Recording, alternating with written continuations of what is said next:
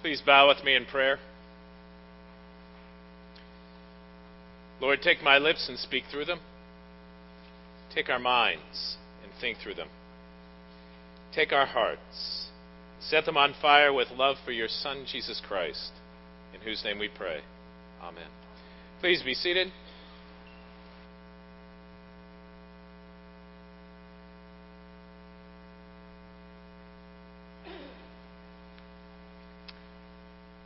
If you had never heard this parable before, and you just listened to the first line, and we just stopped there. Just then a lawyer stood up. What would you think? Uh-oh, there's got to be trouble, right? The only thing that some of you might think would be worse is if someone said, and then an IRS agent walked into the room, right? But I mean, the reality is, when it comes to lawyers, there's a mixed review. Some people, especially when you need a lawyer, especially when you've been blessed by a lawyer's work, you don't hear anything negative about it. If you've, on the other hand, had challenges because of a lawyer in our litigious society, you might think a little differently about lawyers when you hear, and then a lawyer stood up. Part of it depends on your experience. And we are so conscious of lawyers today, aren't we? I mean, we just came through months of Jodi Arias, and we just came through Zimmerman, right? And Trayvon Martin. So we're very conscious of lawyers and how they operate.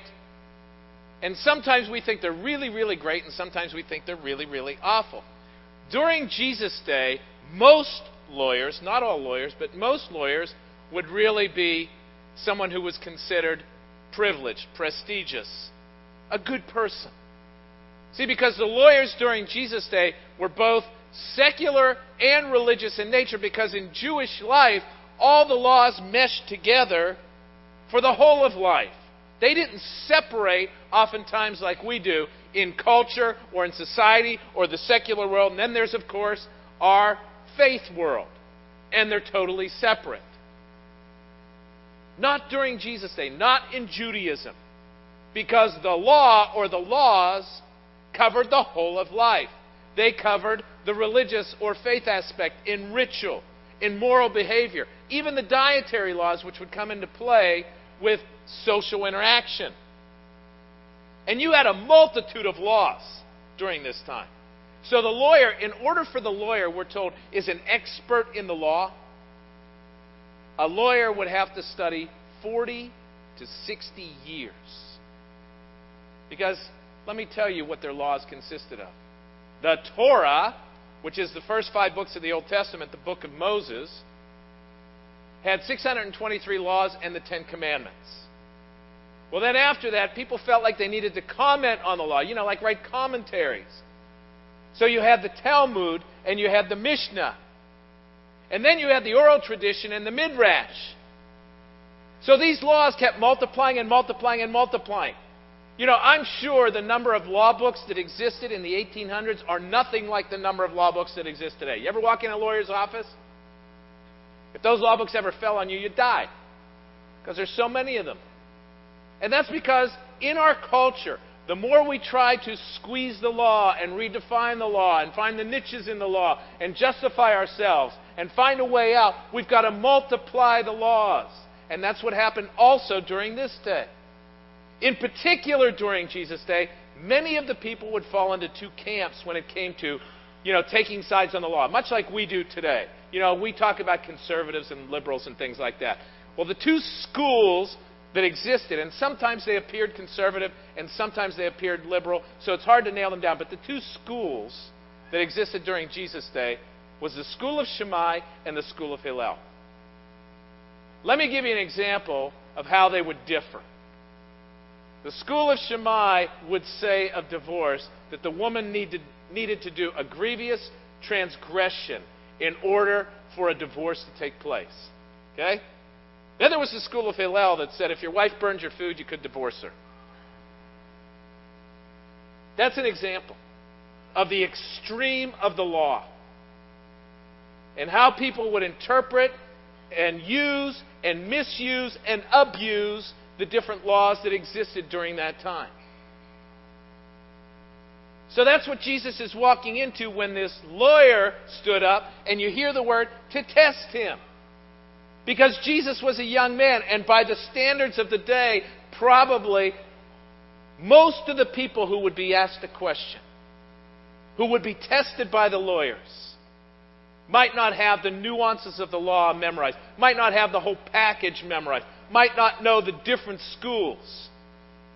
And so when he was testing him, he was basically going to discredit him or justify himself, as we're told. So that's part of the picture that's going on here. And it's really interesting because Jesus says, well, how do you read it? What do you think's going on with the law? And the man answers correctly. Because if you really consider what the whole of the law is about, the Old Testament, the 2 tablets of the 10 Commandments, it's really, if you boil it down to, it's loving the Lord your God with all your heart, soul, mind, and strength, and loving your neighbor as yourself. It's how do I deal in my relationship with the Lord? How do I deal in my relationship with other people? The man got it right. He quoted basically from Deuteronomy chapter 6.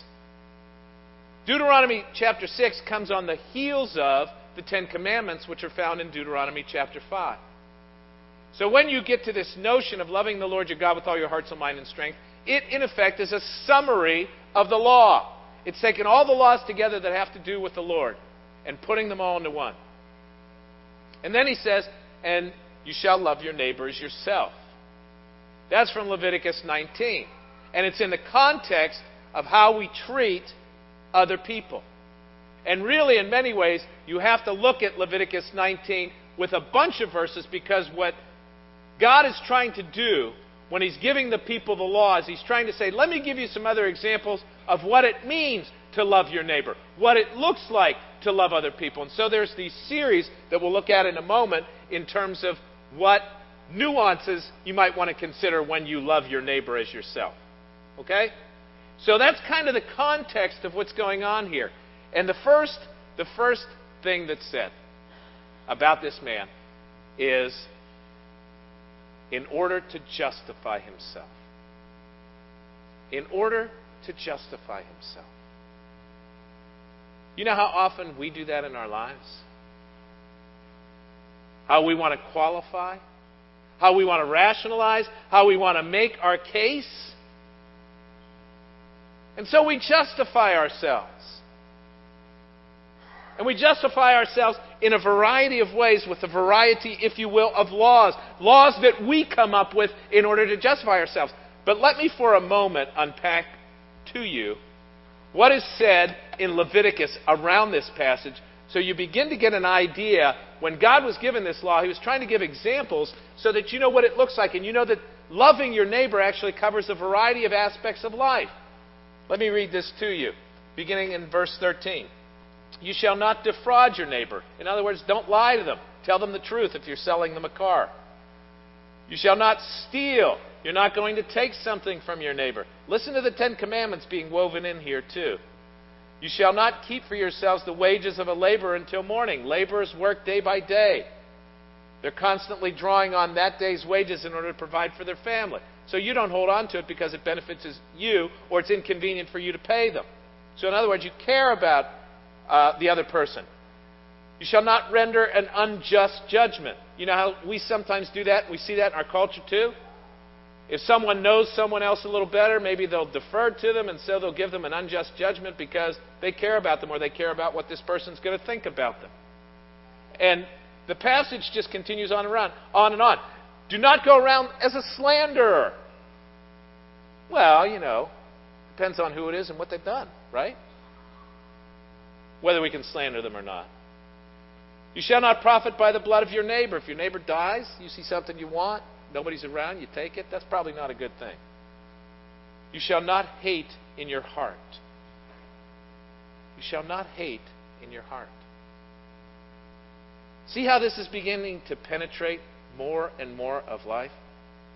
Because if you hate in your heart, eventually that's going to come out. You shall not take vengeance. You shall not bear a grudge. In other words, when you begin to understand what this passage in Leviticus is trying to do, is it's trying to say, these are all the examples and nuances and different scenarios you can get into in life with your neighbor, with your friend, with your relatives. And how are you going to handle that? What are you going to do about it? Do you start playing games with that? Do you start twisting the laws? See, what we tend to do with laws in our life is we tend to narrow it down so that it suits us and favors us. It's the same thing the Pharisees and Sadducees did. It's the same reason that the laws multiplied in the Talmud, in the Mishnah, the oral tradition, over and over again, is to qualify, justify whatever it is I wanted to do so that it would benefit me. That's the way our laws work, our own personal laws, oftentimes societal laws. The way God's law works, in reference to love, it's always expansive. It's always pervasive. It's always forgiving. It's always sacrificial. Very, very different than how we operate with our laws. How we try to qualify what our love is going to look like and who we're going to love and when and why.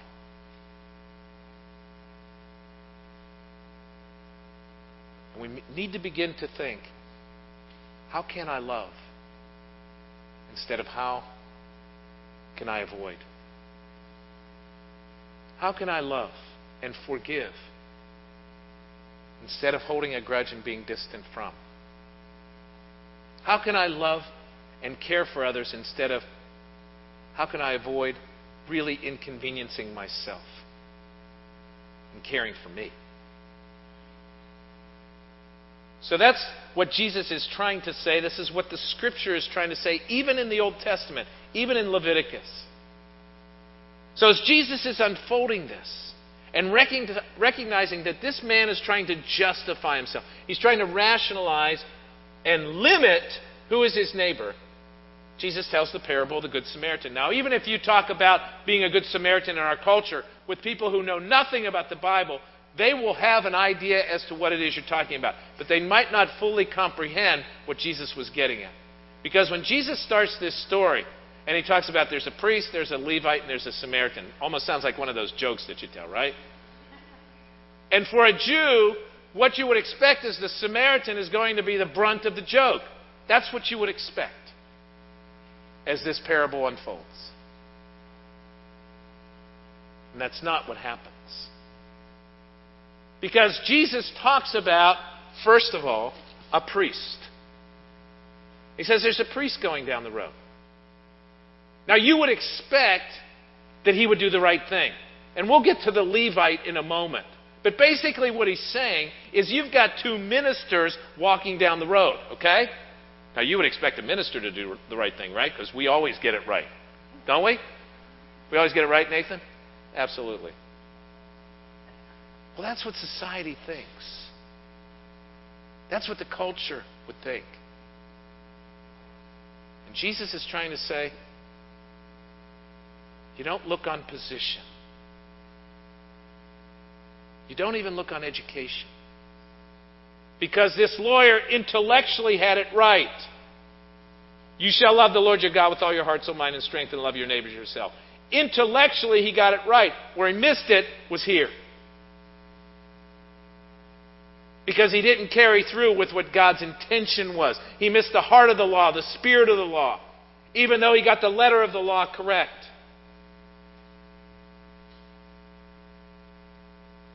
And so he says his priest is walking down the road, sees this guy laying over there, possibly wounded, possibly dead.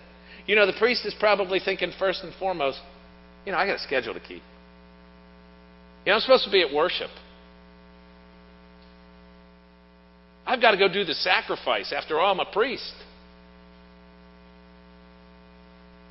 And I could become unclean if this guy's dead. And therefore, I couldn't carry out my duty. So, I'm better off just not stopping. That's bad enough. Then you get a Levite. Now, for most of you, that might not mean a whole lot to you. But if you were to look in Exodus chapter 32, what you would see in Exodus chapter 32 is right around the time that the people of Israel are receiving the Ten Commandments, and the golden calf, the idol, is being constructed, and Moses comes down the mountain. What happens is the people square off. Those who are going to be idolatrous and those who are going to follow the Lord. And those who were most zealous for following the Lord were the Levites. And so the Levites were considered, if you will, a class of people, and Aaron was a priest, the first priest from the tribe of Levi. And so they were an elevated group of priests. They weren't just priests, they were Levite priests. They had the right pedigree, they had the right education, they did all the right stuff. They had the law down. The ritual law, the moral law, the dietary laws. You're going to expect this guy to get it right. He doesn't. He doesn't. For probably the same reasons. It's inconvenient. It's going to cost me time. It's going to cost me effort. It's going to cost me resources. Yes, it's going to cost. If he's dead, I'm not going to be able to do my job this week. And who knows, he might not even be Jewish. And I don't want to deal with someone who's not Jewish.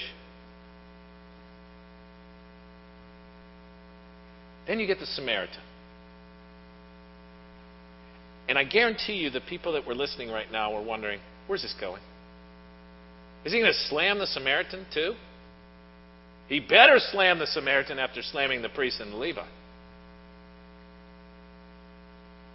Now, a little bit about the Samaritan. The Samaritan would understand the laws of the Torah because the Samaritans believed in the first 5 books of the Old Testament, the Torah, the books of Moses.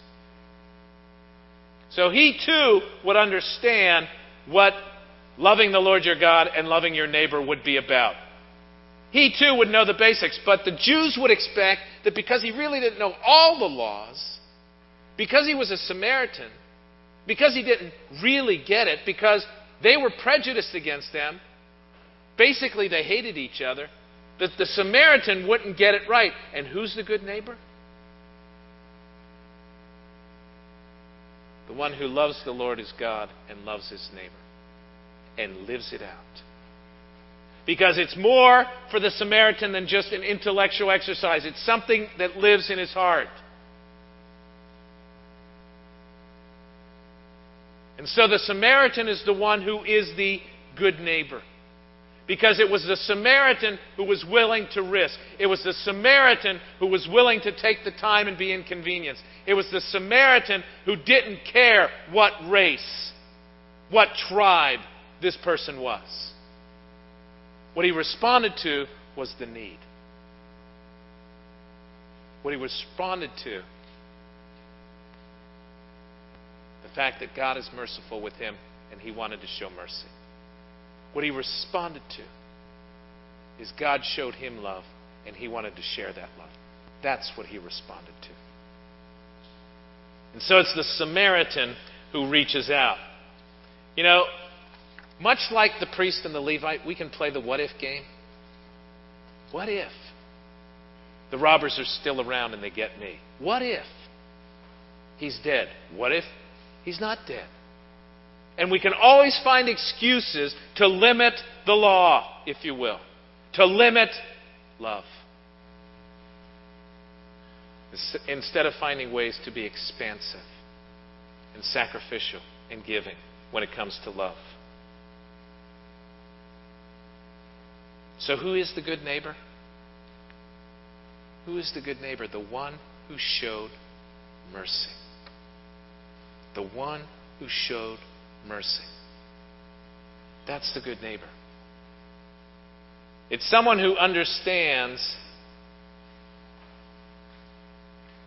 that God showed them mercy first. You know, the reality is mercy does not come natural to most of us. I don't know about you. Mercy does not come natural to me. You know, for one thing, we begin to qualify and think about scenarios much like this lawyer would do. You know, are you merciful to your family? All of them? Some of them? Maybe. Depends, right? What about your friends? All of them? Some of them? Depends on what they've done for me, did to me, done for me lately. What about strangers? What about people we don't know? Some of them? None of them?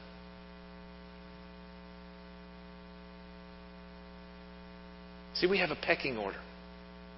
We have rules. They're internal rules. I'm merciful if. And that's not what God says. God says the one who showed mercy is the good neighbor. Not distinguishing.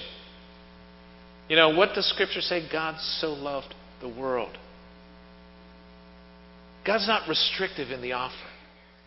God wants to offer His love and forgiveness to anyone who would turn to Him in Jesus Christ. God doesn't turn away anyone who's willing to believe in Him, willing to accept Him, willing to embrace Him. Because He wants to show mercy to the world. And we want to be exclusive with who we show mercy. God wants to love the world, and we want to restrict that love.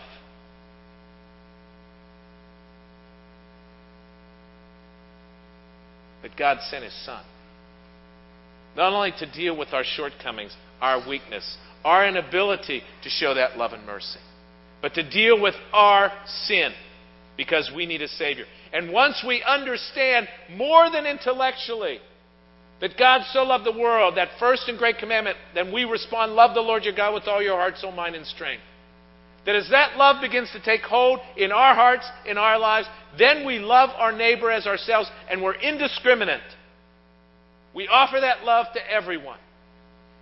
We offer that mercy. And I have to tell you, mercy is not always my strong suit. I confess that.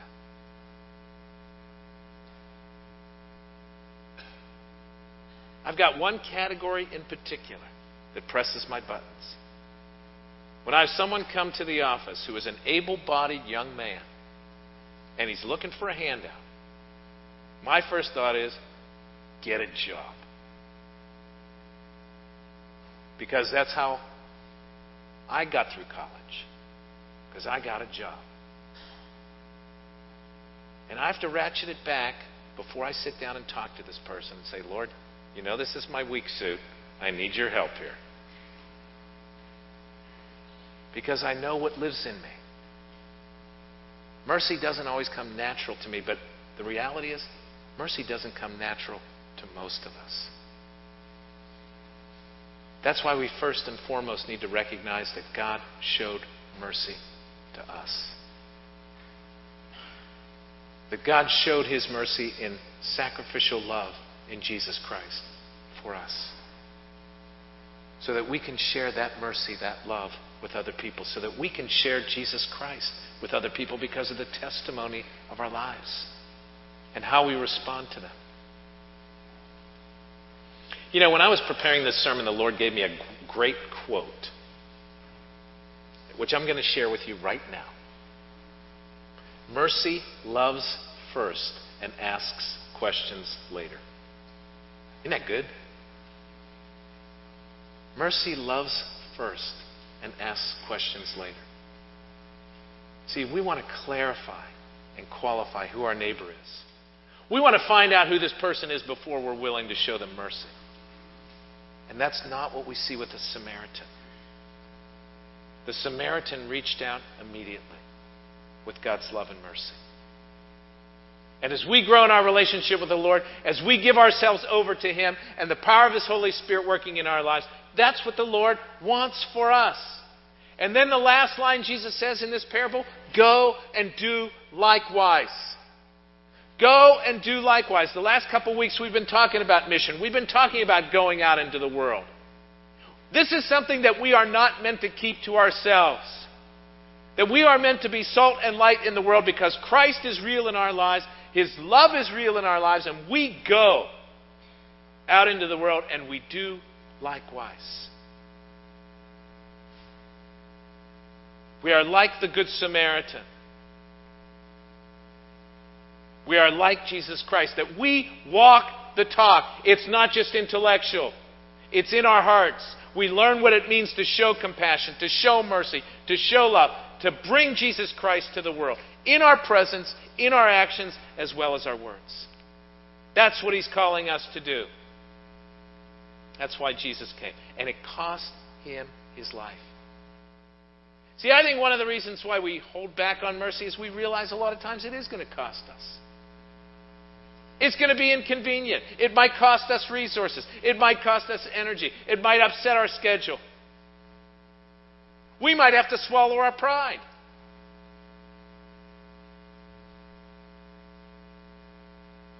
But that's what Jesus did. But Jesus brought the reality of God's love and mercy to our lives to transform us. And that's what He wants us to live. You know, think about it just a little further. The Jews hated the Samaritans. When you love other people, they might hate you. The Jews considered the Samaritans a second class. People might consider you second class. You love them anyway. This man may never have thanked the Samaritan. We're not going out there to be thanked. We're going out there to love. We're going out there to show mercy. We're going out there to offer the gospel and be the gospel for people in the world that need God's mercy. Who is my neighbor? Anyone that needs compassion. Anyone that needs God's love. That's my neighbor. That's what Jesus is trying to bring home. I want you to just, for a moment, close your eyes. And I'm going to ask you just a series of questions for you to ponder and a couple of scriptures for you to take to heart. The first is, are you loving or are you legalistic? Do you limit God's love in you? Do you limit those to whom you offer love and mercy? Are you harsh or are you merciful? Do you willingly serve or grudgingly serve? Are there people in your life who you hold in contempt, that you are prejudiced toward, that you're slanderous, that you're unforgiving toward?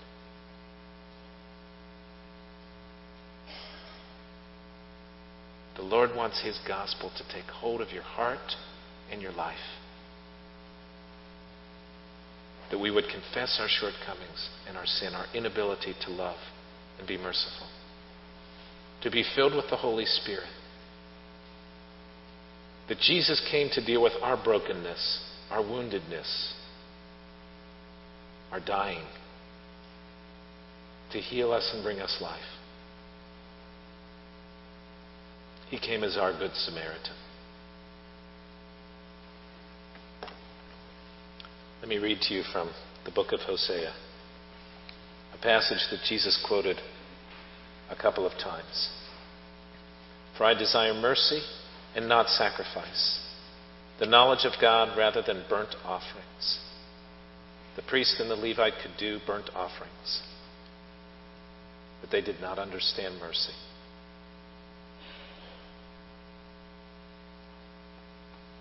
Micah 6:8.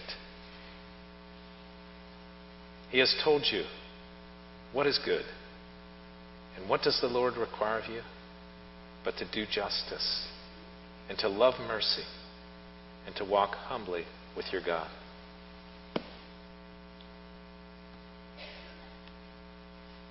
Lord God, we thank you that as we were the wounded, dying on the side of the road, broken, that you sent your Son Jesus to die for us, to bring us forgiveness of sin, to restore us by the power of your Holy Spirit and empower us to live the life that you lived. Lord, I pray this day that we would be realistic about the mercy that you have shown to us. That we would be realistic about our own weaknesses, our own inability, our shortcomings, to be able to show love and mercy. That we would be able to see the shortcomings, that we limit love by law, our own law.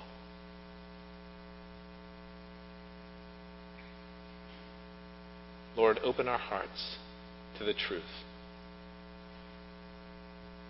The truth that we needed mercy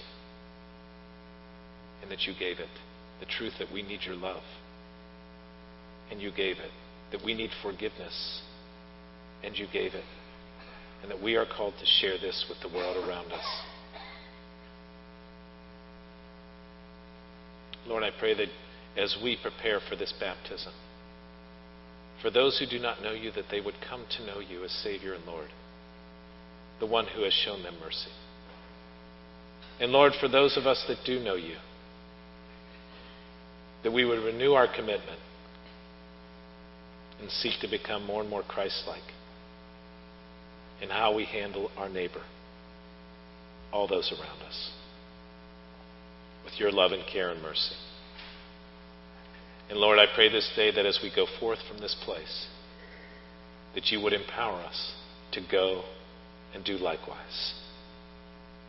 And it's in Jesus' name that we pray.